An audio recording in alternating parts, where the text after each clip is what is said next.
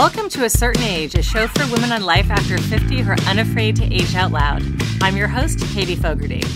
I hope you are listening to this episode on a full stomach because I am about to make you hungry, very hungry. Listen in. Warm shrimp salad with butter beans, grilled soy glazed pork chops, strawberry rhubarb crisp. Are you drooling yet? If you want to dive into any of these divine dishes and more, please meet Jenny Rosenstrach. Jenny is a cookbook author, former food editor, and the creator of Dinner a Love Story, the award-winning website and newsletter devoted to the family dinner. An OG foodie, her articles and recipes have appeared in the New York Times, Food 52, Real Simple, Martha Stewart Living, and Bon Appetit, where she was a columnist for 6 years. Her latest cookbook, The Weekday Vegetarians, arrives at the end of August. Packed with easy, fresh, big yum recipes, it will have you stocking your supermarket's veggie aisle with glee. Welcome, Jenny. Hi, so nice to be here. I am so excited to have you as a guest. And I have to just, we're going to talk all things food in a minute. But I do want to just share very quickly that I've been such a fan of yours since I started reading your blog. And when you agreed to come on the show, I was jumping up and down, screaming. And I texted my husband and my best friend, Katie, and I was like, guess who's coming on my show? Jenny from Dinner a Love Story. Can you say that louder so my children can hear you?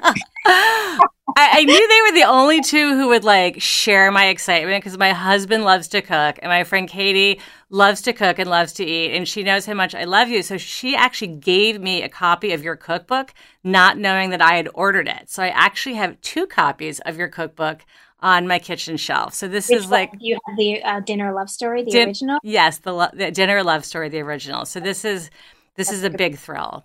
Oh, well, thank you. That's a very flattering introduction. So I appreciate it very much. Well, I've been a total fan. Yeah, you launched, so that cookbook, the one that I'm talking about that I have 2 copies of, I think came out in 2012. But you were a food editor before that, right? And you had worked on other cookbooks and had been doing the food thing for a while. I would love it if you could just tell our listeners a little bit about your career and how you got started in food.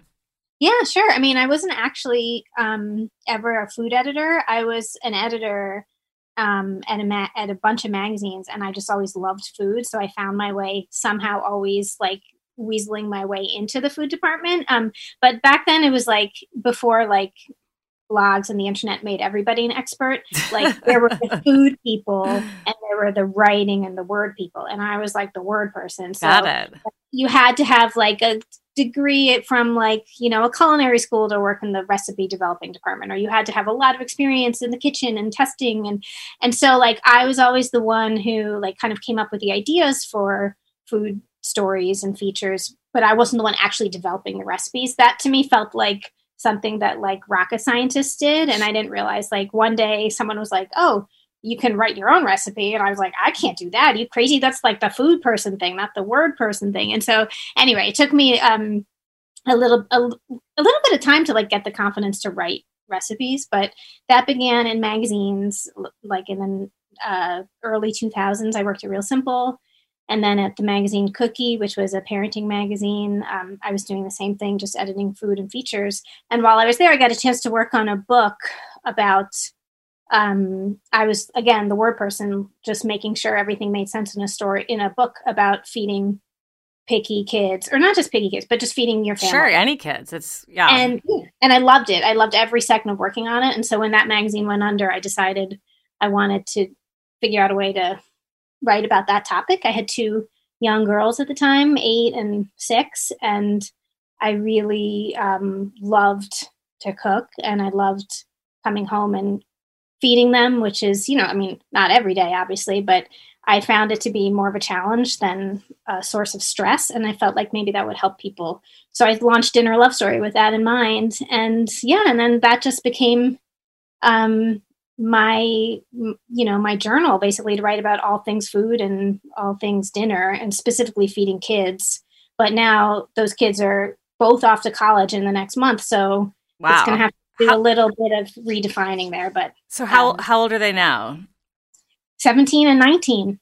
Okay, so you've been doing this for almost a decade. And I think that really, like, that sort of aligns where my own kids were, because I have a 21-year-old, an 18-year-old, and a 14-year-old. So right when you were doing the blog and you were, I was a fan of the blog before I became a fan of your cookbook, because I too, like, I'm like, what, you guys want dinner again? Like, yeah, every night? Come on. And it's a challenge because you work, you have like a full plate, you've got all this stuff. And part of, I think, what really, connected me to your work, and I'm sure to the rest of your audience, you've got a big audience, or that you made it super accessible. You obviously love food, you love your family, and you really kind of married those two, and you made us feel like we could do it. We could feed our kids healthy, kind of fun food, get them into eating, get them into sitting around the table. And I think that was like a big part of the journey. But it's interesting because I didn't realize, or maybe I knew and forgot, that you were more of the word person versus the recipe person. So when you were creating your own food as your kids grew up, and now you're creating your own cookbooks, do you rely on other like cookbooks and cooking shows for inspiration, or have you now stepped into like test driving your own recipes and sort of creating things from scratch, or is it an amalgamation? Oh, I mean, it's a very mysterious process how recipes get invented, but I mean, yes to all of the things you said. Like, I get ideas from cookbooks, from my friends, from Instagram, from restaurants, like, from watching what my kids order at Chipotle, like, I mean, it's sort of this, I don't really understand how it works, but now I'm fully a recipe person and a word person, I think. So like, but I was just talking about this with another recipe developer, how like funny the process is, that like, because the reason why I like to think that people like my recipes is because they're at 100% the recipes that I cook for my family. And often they're just like, like if no one's watching what you're cooking, you're making the simplest food, Sure. You're making like a roast chicken and some, maybe roast carrots with, like some sort of fun herb and a green salad, and so like, that's a dinner. And like, people want accessible, simple, wholesome, delicious food, and that's the only way I know how to cook, and so it's the only kind of recipe I write. And so like, often I'll just like I'll make something, I'll have something in my head and I'll make it, and then I'll put it on the table and be like, this is really good, like maybe I should write this up for the next book. And then I for the life of me, I can't remember what I did. Like, it's so funny. It should be so then I have to recreate it, and it's never like exactly the same. Like, I never use recipes when I'm cooking for myself, unless it's like, Ottolenghi or something complicated. But it's interesting. So I just feel like I do try to listen to myself when something is really simple and delicious. I try to just flag it, just say, this is something that's a dinner love story recipe, because people will actually make it, like for those nights that you're talking about, just like busy nights and nights when you don't feel like cooking. Yeah, absolutely. Part of what I think I always connected with your recipes and your food, it reminds me of why I like Mark Bittman, or why I like the Barefoot Contessa, because it's just delicious food that's pretty straightforward, and it's sort of, I don't want to say it's easy to make, because I have messed up everybody's recipes, but it does feel like it's it's possible and it's accessible. It's not like a puree or a foam or something complicated. Yeah, I mean, I do foam. That would be funny. I do feel like, what's the point if you're making food that most people don't have time to cook? I mean, there's a place for that. Like, there's some people who are lucky enough to just love the process of cooking, and I'm like that sometimes. Like, on the weekends, I love to like figure out what I'm gonna make in the morning, and then maybe like go to some specialty market and shop for it, and then like do whatever, like an hour of marinating, and if I have time, I like it. But the reality is, in our lives, most people do not have that time, and so the ones that I try to latch onto are the ones that don't take that don't require a lot of ingredients and don't require a lot of time, and then but are also healthy and hopefully family friendly. But it's a lot, and I know I don't expect every recipe to hit every mark, but I try my hardest. And there's so many options. So I have a question for you, because I have a shelf full of cookbooks in my kitchen. I love cookbooks. I love looking at the pictures. I love hearing the stories. I love how cookbooks today, including your own, have become almost like memoirs where you really you learn a lot about someone's personality, about how they entertain, how they feed their family, and I really adore them. But I have absolutely no knowledge about how like one gets made. So I would love it if you would just share that with us. Do you test? I know every recipe in your books have been tested in your own kitchen, eaten by your family, but do you test them multiple times? Do you choose recipes for your cookbooks that you know are going to photograph well? Yeah, or do you? It's different for every book, but I mean, I would say the first book I wrote, Dinner Love Story, was the easiest book I ever wrote because it followed. I kept a journal where I wrote down every single recipe. I wrote down every single dinner I made from like February of 1998 until I'm still keeping it. So until now. So that's 23 years worth of dinners. I don't put recipes in that. I just write exactly what I made. Hey, but I have to stop you. This is a very big journal. Where are you getting? It's actually not. It's 2 volumes now. But even believe it or not, you can fit 25 dinners on one page, and if you go back and forth, back and front, then it's actually like I put I think probably about 12 years in one journal. So that's amazing. I love that. It's really fun. It's deranged, I realize, but it's also like it made writing the first book so easy because I was like, oh, I'll just look at the journal on the ones that come up over and over and over again. I know are the ones that are the hits. And so that was really easy because I was just like, and it was also like this book that was just ready to pour out of me because it was my first book.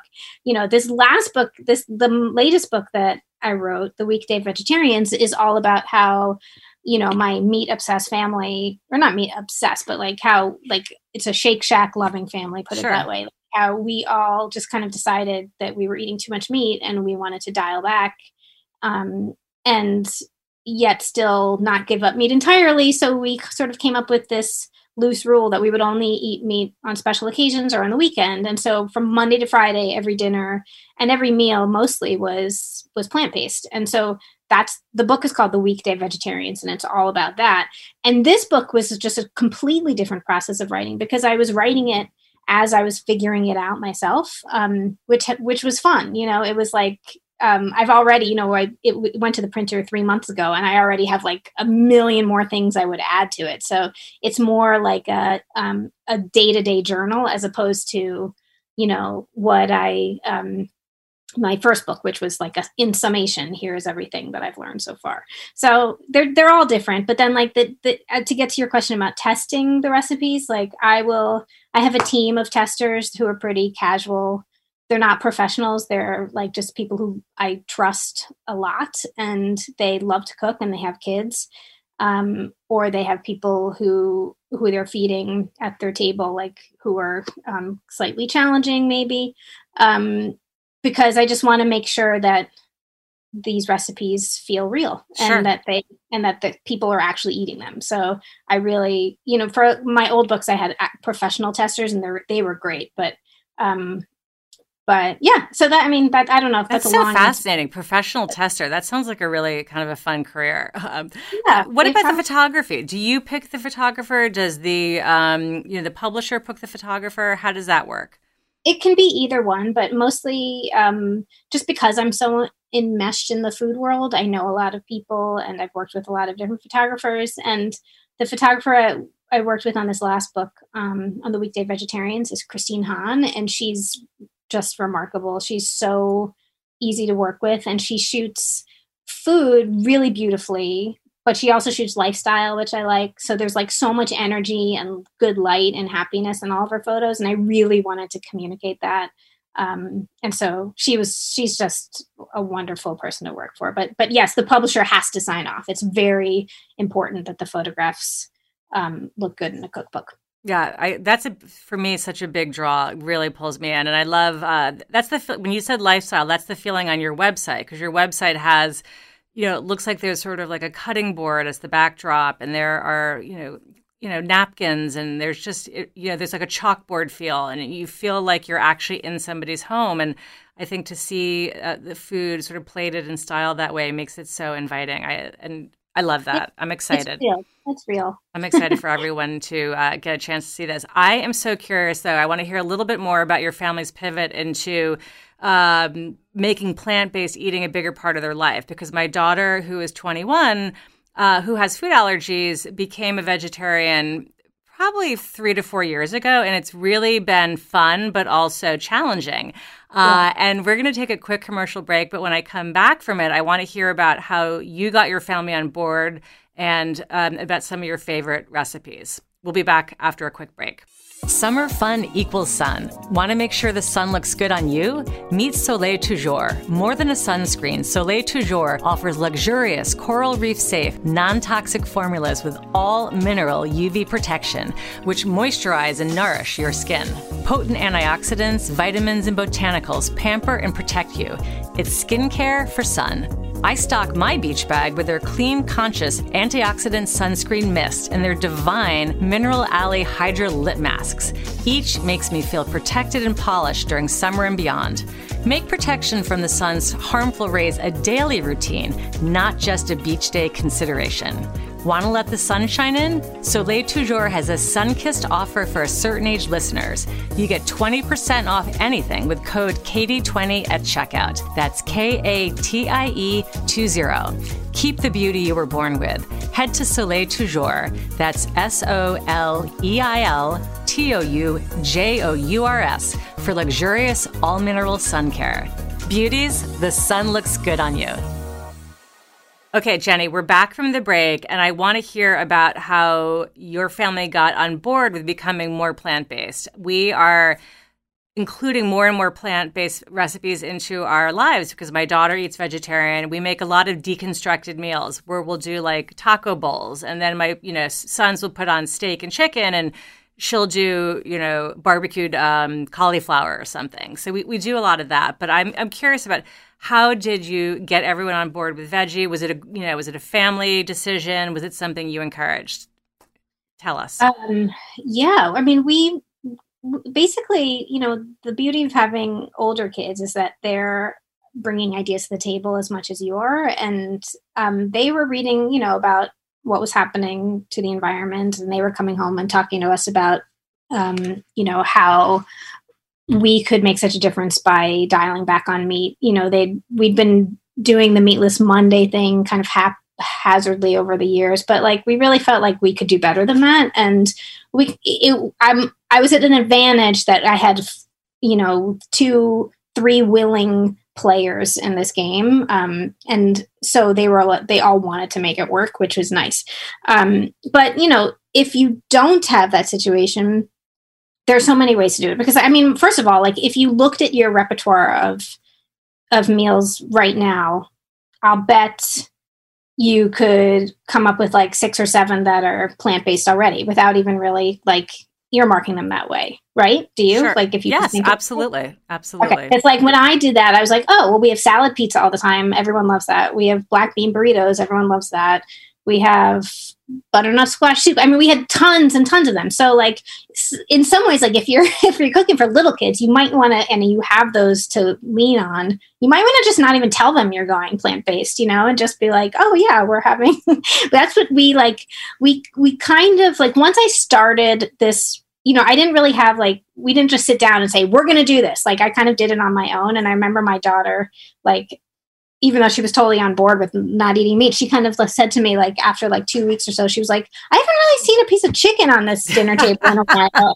So like, it did take her a little while to pick up on the fact that we were doing it, but like, I just didn't announce it. And it was like, and I think in a lot of ways that helped, and it made you realize that you could do it. But, the other thing you can do is like, just what you said you were doing with your family is like, always have options just for everybody. Like you have the tacos and you have the beans and the avocado and everything, but you also just have like a small thing of, the steak or the turkey or whatever else your kids like. And then, so they, but just like they get used to seeing the way it's supposed to look, which is just plant-based, but no one's going to starve if there's just something waiting in the wings in the beginning. And I think that's a nice way to ease into it.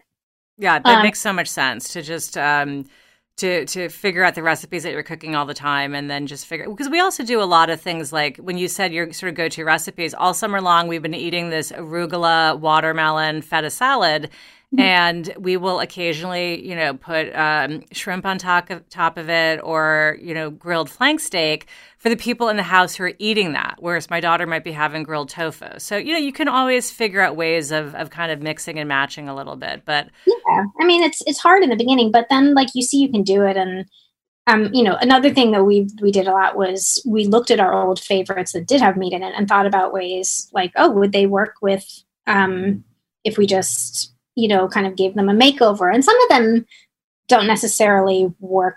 Well, what's an example of something that does work? Like, for instance, we have if you've read the blog, you've probably made this, that we have a turkey chili that we've been making forever. And It's a really basic turkey chili recipe. And so we just decided to, slowly omit the turkey. So we would it calls for beans. I think the original recipe called for black beans, but so we just sort of slowly started upping the beans and then kind of decreasing the turkey. And then eventually the turkey just kind of disappeared altogether and it was fine. So, you can probably do that with, chicken noodle soup. I'm thinking, I don't know, you can have, there's no recipe for this in the book, but I'm just thinking you could do vegetable broth with noodles and carrots and onions, and probably no one would really. No, exactly. It's funny you mentioned the chili, because I don't think this was your recipe, but my husband makes this wonderful black bean chili, and he sort of this is not going to be like this culinary term, but he smashes the beans so they become almost like a paste, and it really has a richness to it that. They're not like standalone beans. They're like, if you can imagine muddling your chili. It's like that sounds delicious. It's great. And it's a good consistency kind of exactly. And it has that meatiness to it, which is so amazing. Jenny, I'll also just say that this is something that I've done for cooking for kids in my whole career, but I really kind of upped the ante with it with vegetarian cooking. But I made a point to always, especially in the beginning, there's a whole chapter in my book about this called making sure you have a hook. And there always has to be one hook on the plate, meaning one thing on the plate that you're excited to eat. And it doesn't necessarily have to be super healthy. It can be just yogurt flatbread, which is just, I think, I have a kind of a spicy red lentil stew in the book, and no one was really that excited about eating it. But then I added a homemade flatbread to it, and homemade flatbread is as easy as making pancakes. It's so easy. And if you add yogurt to it, it's it just gives it a nice tang. And fresh warm bread right out of the skillet, that's the most exciting thing you can put on the dinner table in my house. And my God, my 14-year-old, yes, he wants to come eat with you. He is all about bread. That sounds yummy. Yeah, and if you're scooping up the lentils with that, then they're not going to be so hard to choke down. So I kind of feel and I have tons of hooks like that and suggestions in the book, but a hook could be, my daughter loved Caesar salad dressing. So we started just having Caesar salad dressing in the refrigerator all the time and using it for every salad. And so, or using it on chickpeas and, I saw that on your social media recently. It was chickpea Caesar salad. I was like, that sounds so delicious. That is literally the recipe that converted. And you roast the chickpeas, right? Just to be clear, it's not hummus. One of the hooks, it's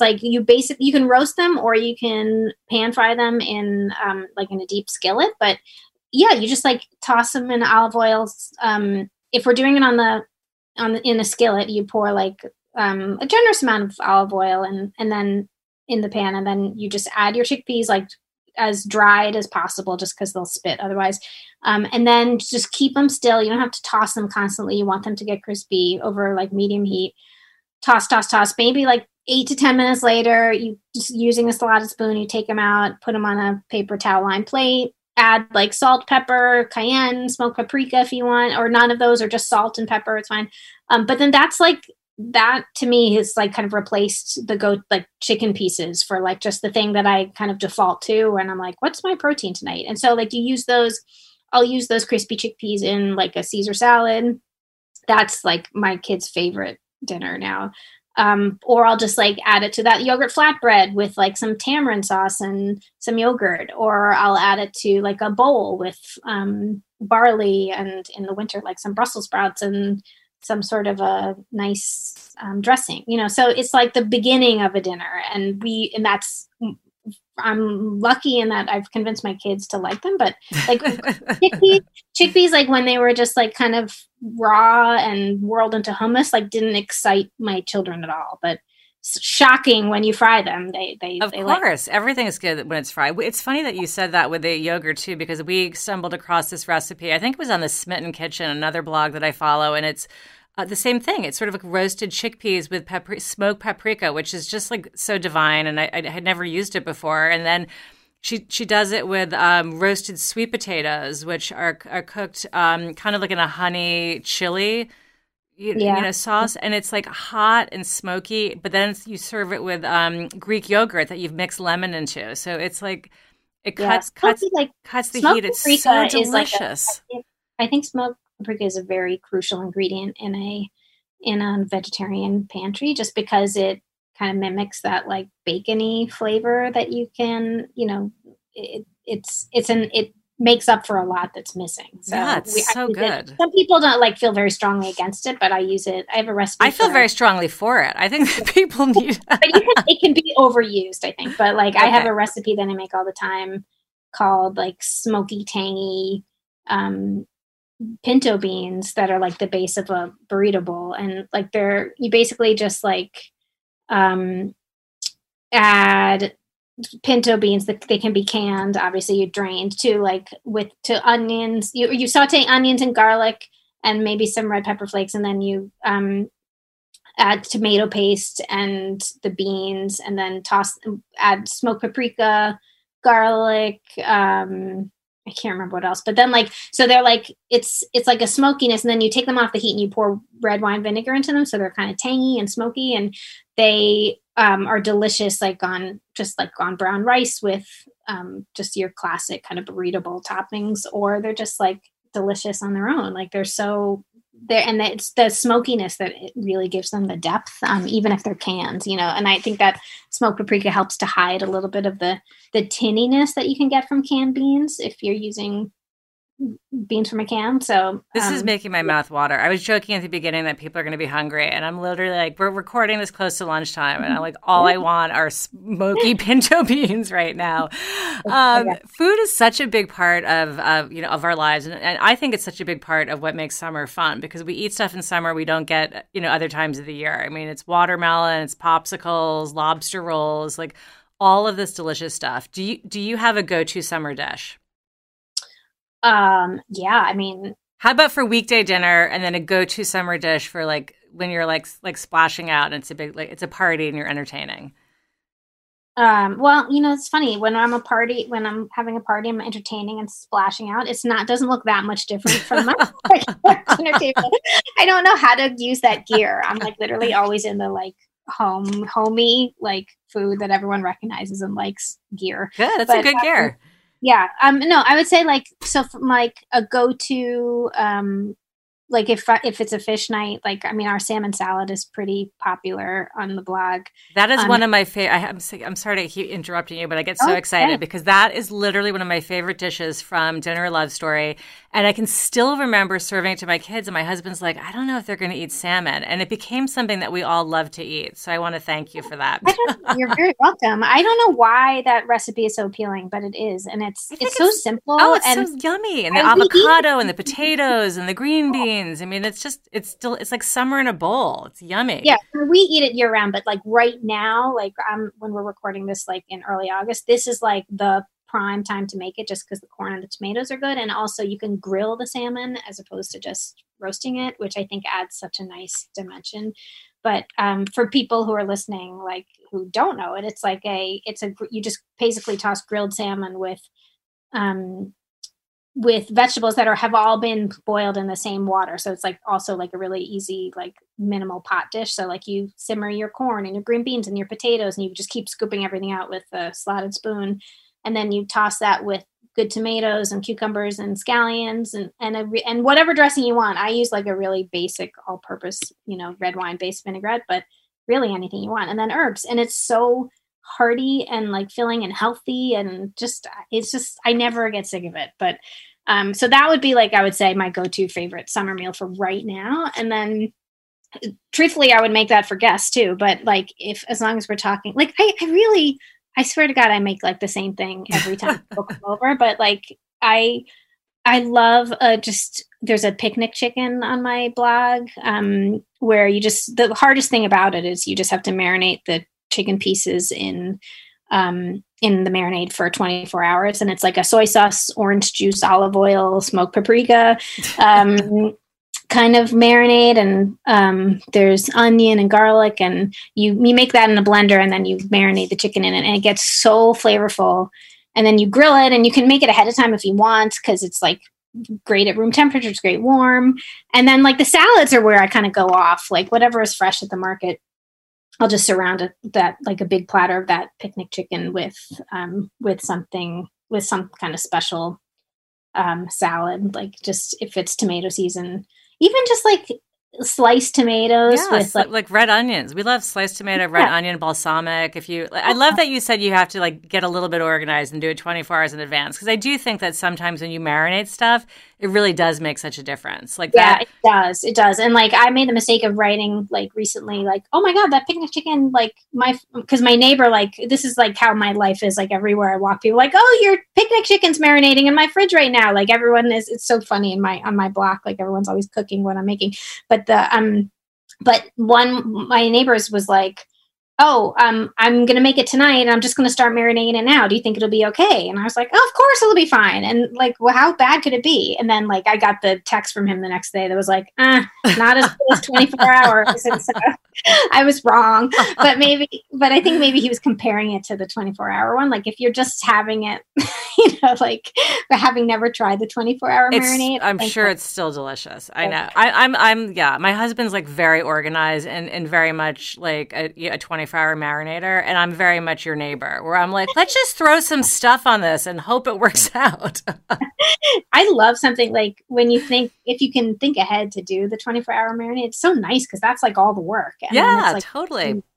Yeah. Marinades are magic. They make a big difference. So, Jenny, I want to ask you a question. When I look to see about having you on the show and figure out how I can get in touch with you, like I Googled you and I was trying to find your phone number, and then I just, approached you through your website and you said yes, which made my day.